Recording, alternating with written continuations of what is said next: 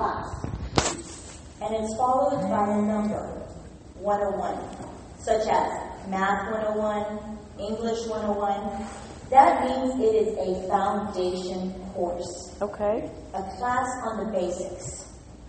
And more classes can be added to it to achieve what your purpose is, or what, if you choose to. You don't have to, if you can choose to build on those. The Lord gave this church an award last year through Greg Stroggins. Do y'all remember what it was? It was Get Back to the Basics. Amen. I didn't understand, or I wasn't sure what he meant by get back to the basics, but it was made clear to me last week when I was taking our Hebrew class. The rabbis asked a question from the students. He asked, how do you know that you are going to heaven? And he asked the eldest of the classes, and they were basically about in their 70s. And they all gave a basic answer. They said, well, I believe in Jesus. And the rabbi said, well, the devil believes in Jesus. And then another answer from the other 70-year-old was, well, I'm just going to live my life right the way I'm supposed to. All the answers that they gave were a foundation, but it wasn't the answer that was needed. Because there's a lot more to salvation than just, I know Jesus.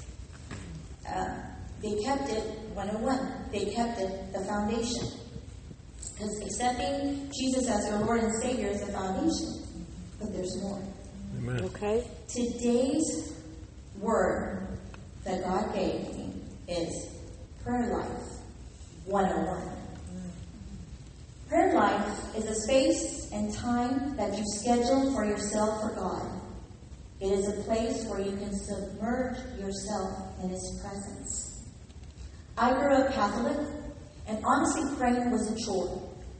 Apart from Sunday school, we had to take classes that would introduce us to what our religion was and how to pray.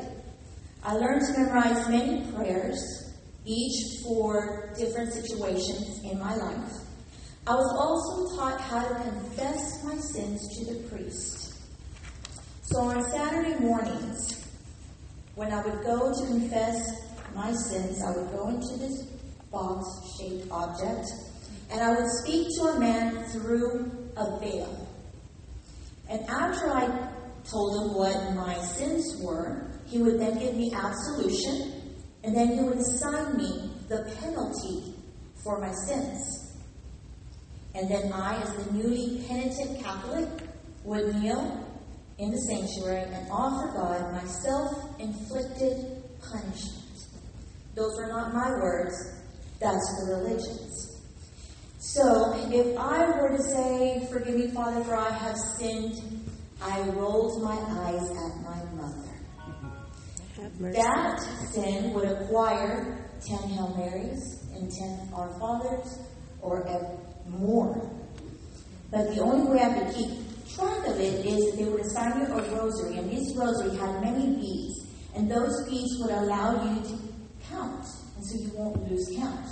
So on my knees, I would be praying for what seemed like hours for my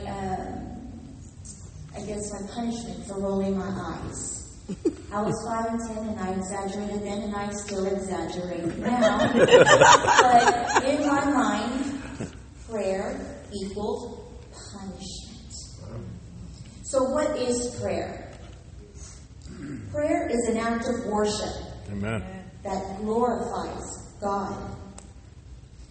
Let's go to Luke 2, verses 36 through 38.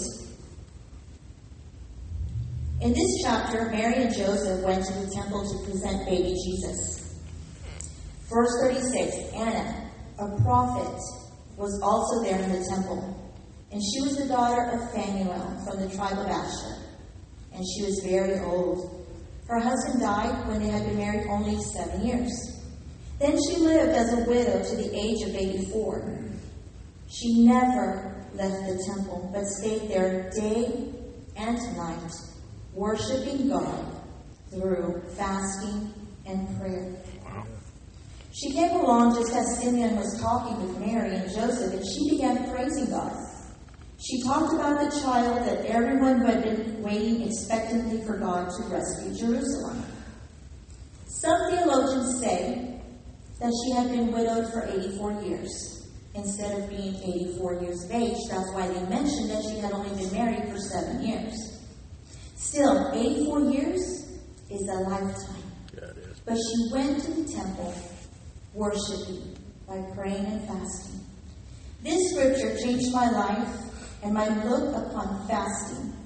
It is not about depriving myself of food. It is about worshiping my Father. That's right. Amen. Yep. I started the Daniel diet on the 11th, and I really jumped to it. I really didn't know much about it except for fruits, vegetables, no meat. So I had to do some more research and study on it after I started my fast. So I don't recommend that for anybody. Pray before you're doing it. Pray about what you're wanting to see from God. And do your research. That kind of responsibility prior to your fasting will help you stop saying, ugh, I can't eat that? Oh my goodness. I just can't wait to get off this fast. I can't wait to do this and that and the other. Because what you're really translating is, I can't wait to get off of this worshiping God. Boom. At the end, Anna was rewarded for her worship of praying and fasting by being in the presence of God. That's what her fasting got her. She was in the presence of God, and she actually saw the face of God, which meant she saw the answer revealed. Amen. The salvation for mankind. This is what I hope for, and that is the result we should all hope for. But unlike Anna, we don't have the burden of driving to the temple or walking to the temple day and night, because we are the temple. Yes. Amen. So, can we do what Anna did? Twice a day. Number 2, prayer is communication with God. Human beings are relational. We want to connect with people. The Bible says that we are created in His image. Therefore, one of our characteristic traits is the want for communication. Well then, so is our Father's. Amen. The next 2 verses are going to show you how much God wants to communicate with us. Let's go to Jeremiah 33:3. I'll be reading out of the ESV.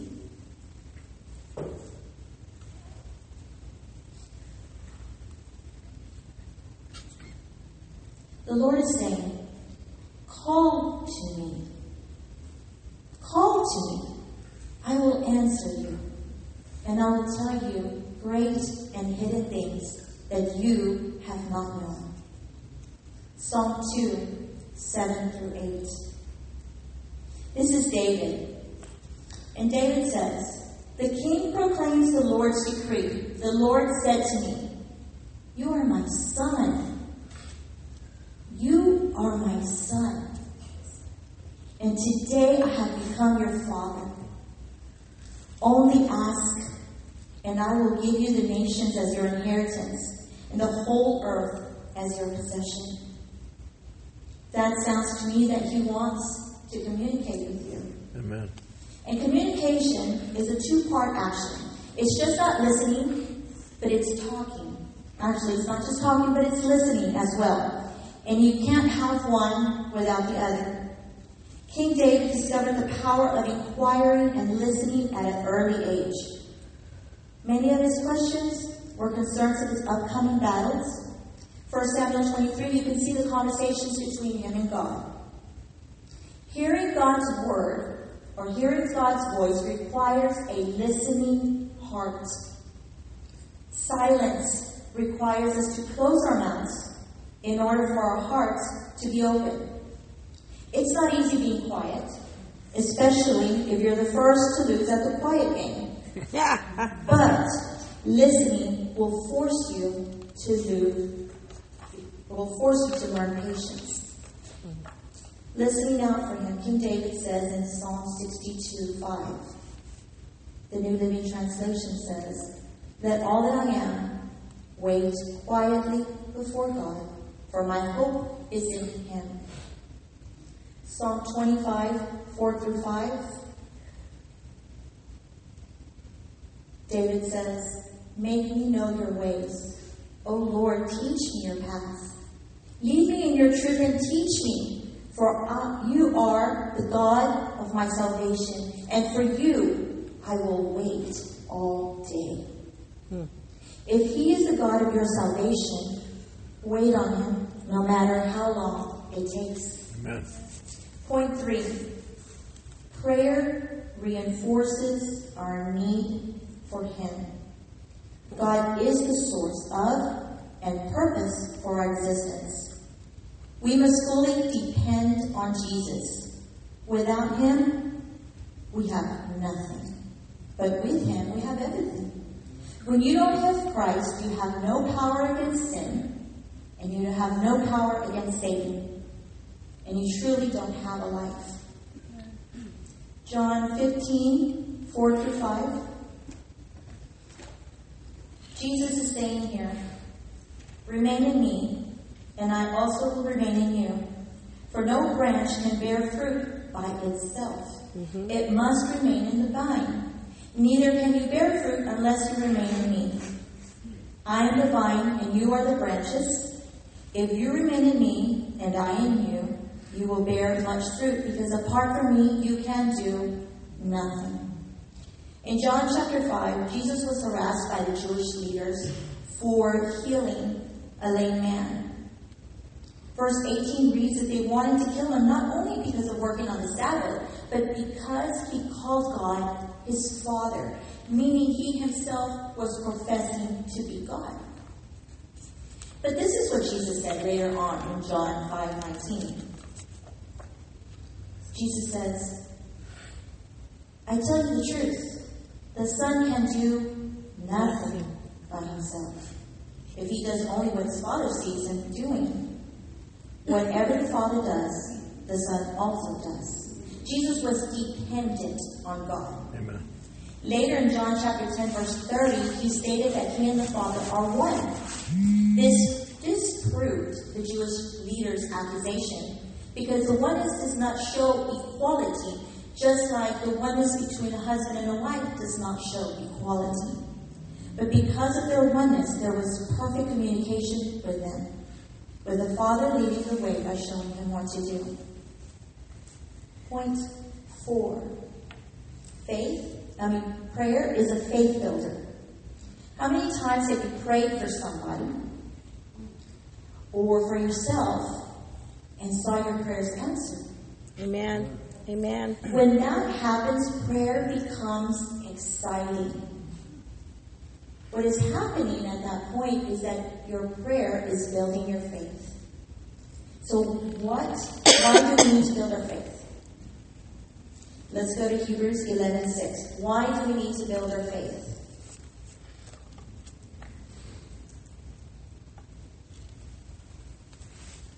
The Lord says it is impossible to please God without faith. Anyone who wants to come to him must believe that God exists and that he rewards those who sincerely seek him. If you're praying and seeking, that means you believe that he exists.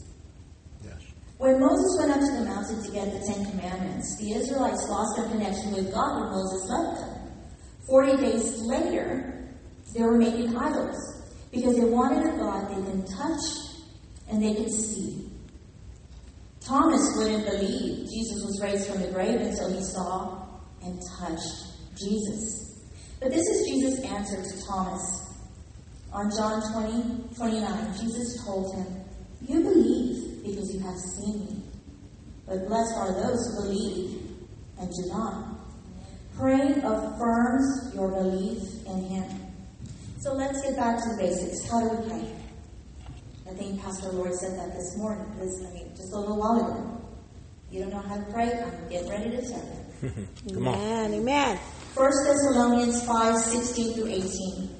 You hear this verse in regards to prayer all the time. Rejoice always. Pray without ceasing.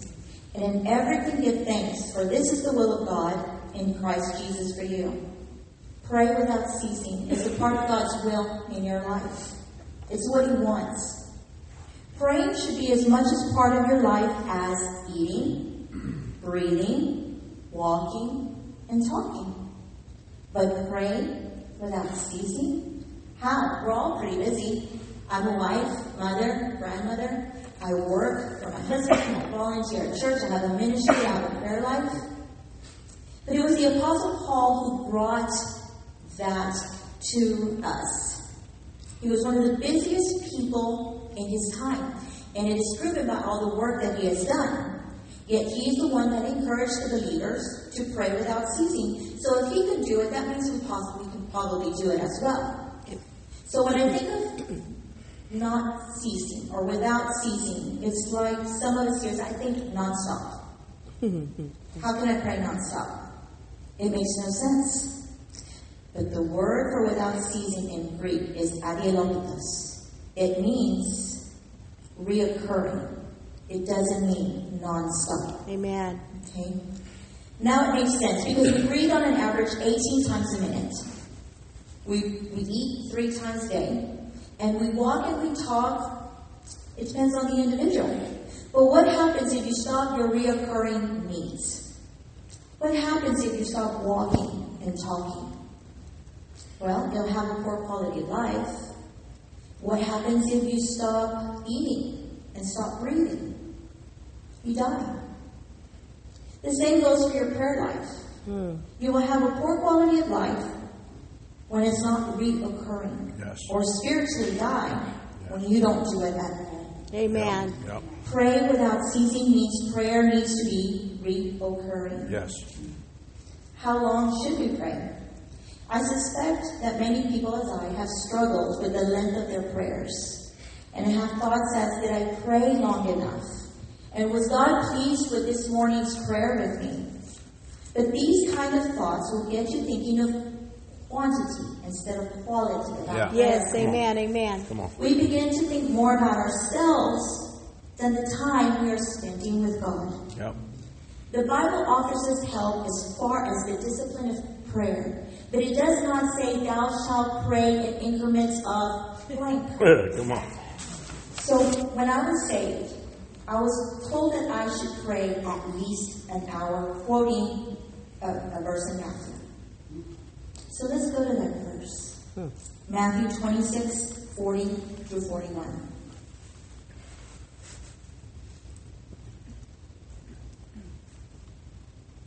Then he returned to the disciples and found them asleep. He said, Peter, couldn't you watch me for even 1 hour? Verse 41. Keep watch and pray, so that you will not give into temptation. For the spirit is willing, but the body is weak. Did Jesus say you at least needed to pray for 1 hour? No.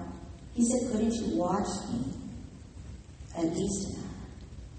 Always go to your Bible for verification when somebody is telling you something. This is quoted scripture had me feeling unworthy and discouraged me for prayer for a very long time. Now, we found biblical characters praying at all hours of the day, but the duration was not specified. We have Anna that we just learned about that prayed twice a day. Daniel got on his knees 3 times a day. Daniel 6:10. David prayed 3 times a day. Psalm 55:17. And in Matthew, Jesus prays in Gethsemane 3 times in one day. The Jewish practice of daily prayer is 3 times a day. You have your morning prayer, which is at sunrise. You have your afternoon prayer, which is at the evening of the sacrifice at the temple, which is 3 o'clock. And then you have your evening prayer, which is 9 o'clock. But these 3 times of prayer were a habit of every devout Jew. Paul's prayers seem to be sporadic. However, because he was so knowledgeable when it came to the laws of the scripture, there's no doubt that he got on his knees 3 times a day. But Paul being Paul, he probably prayed all day. I said all that to say this. Discipline in your prayer time will end up determining your length of prayer. The more you get to know the Father, the longer you want to stay in prayer. Amen. I was told to start with 5 minutes. That is better than nothing. As a matter of fact, Russell just told me that there was something popped up on Facebook that said 10 minutes is better than nothing. Or 10 minutes will add to. But I want you to think about it this way. What kind of a relationship would a married couple have? There was little to no communication. What if the bride only spoke to her husband 5-10 minutes a day? That relationship would be in trouble. For you young that do not have a spouse, the youth, you may not be married now, but you are married. When you said that Jesus was your Lord and Savior, you became the bride, and He is your bridegroom. So will 5 minutes a day make for a good relationship? Baby, what if I only talked to you for 5 minutes a day? No. How would you feel? Horrible. Well, I know I would feel lonely, unwanted, unworthy of His attention. And I would ask myself, I made a commitment with someone who doesn't even want to talk to me? Who's allowed to pray to God? Only the bride has the privilege to be in the presence of the God of the universe. Yes. Prayer is possible because Jesus Christ has removed the barrier between us and God. Yeah. Amen. A barrier that was caused by our sins. Our sins separate us from God. And because of that, we have no right to come before Him. But by His death on the cross, Jesus paid that penalty for our sins and removed the barrier. God then gives us the privilege of coming into His presence when we commit our lives to Christ. Yes. I've answered the what, who, whys. Now where? Where do we pray? Matthew 6, 5 through 6. In the Message it reads this: And when you come before God, don't turn that into a theatrical production either. All these people making a regular show out of their prayers, hoping for stardom. Do you think God has a box seat? Here's what I want you to do. I want you to find a quiet, secluded place so you won't be tempted to role play before God. Just be there simply and honestly. Amen. Then focus will shift from you to God, and you will begin to sense His grace. Yes. Amen. The NLT verse 6 says, Jesus said, when you pray, go away by yourself and shut the door. Now, you can pray anywhere, in your car, at work, in the shower. If you're someone who prays quite a bit, you've done all of those. But if you truly want intimacy with God, that will be experienced behind closed doors. Yes. I can only explain it like this. I can talk to my husband at work, at home, in front of people. But when it's time for us, for an intimate time of a conversation where no one else is going to hear and no one else is allowed to hear, you go behind closed doors. Amen. At my house, we have a prayer room. And that room is specifically called the prayer room, war room. We haven't decided yet. But it's God's. It is not a spare room. It is His place. Yes. And we each will take turns in going there duration of whatever times of the day. And I got that idea because Pastor Lori introduced me to that movie with Priscilla Shire, War Room. It was then that I built a war room in our home. Amen. What I do is I section off time for God. That is a prayer life. You give Him a time. And I choose 5 o'clock in the morning because I do not want to be rushed with Him at all, to be in His presence. I wake up and as I go to my prayer room, I already hearing Jessica. She's got her Bible on. 4 a.m. is, I believe, the time that she starts. But I go in there and I shut that door, and it's dark, and I only leave the closet light open. And I get on my knees, and I put on the praise and worship music very low, really low to where I could still make out the words, but it's still quiet. And on my knees and in the quiet, before the birds even start to chirp, I start welcoming him in that room. And the first thing I say, I thank you for the miracle, the first miracle of the day, which we all take for granted, which is his breath in our lungs. Amen. And I didn't know how much I took for granted until my aunt took her last when she never woke up. That was the day that I became very appreciative of that first miracle. Amen. And in the thanking and in the singing, of course, your 5 minutes, if you listen to your prayer and worship music, these songs are long. They're about 6 minutes long. So right there you have covered almost 10 minutes. And so as you're just kneeling there, just listening to him, trying to listen to him and thanking him for everything, eyes closed, I could almost feel his breath in my face. Amen. And I urge you, if you haven't gotten that intimacy with Father, or you know that he's in that room, then you need to carve out some time at whatever time it is. I wouldn't suggest during the middle of the day because you know they're going to be knocking on your door or whatever. But some time with him where nobody can interrupt the intimacy with your Creator. Yes. Amen. Amen. I'm going to leave you with this.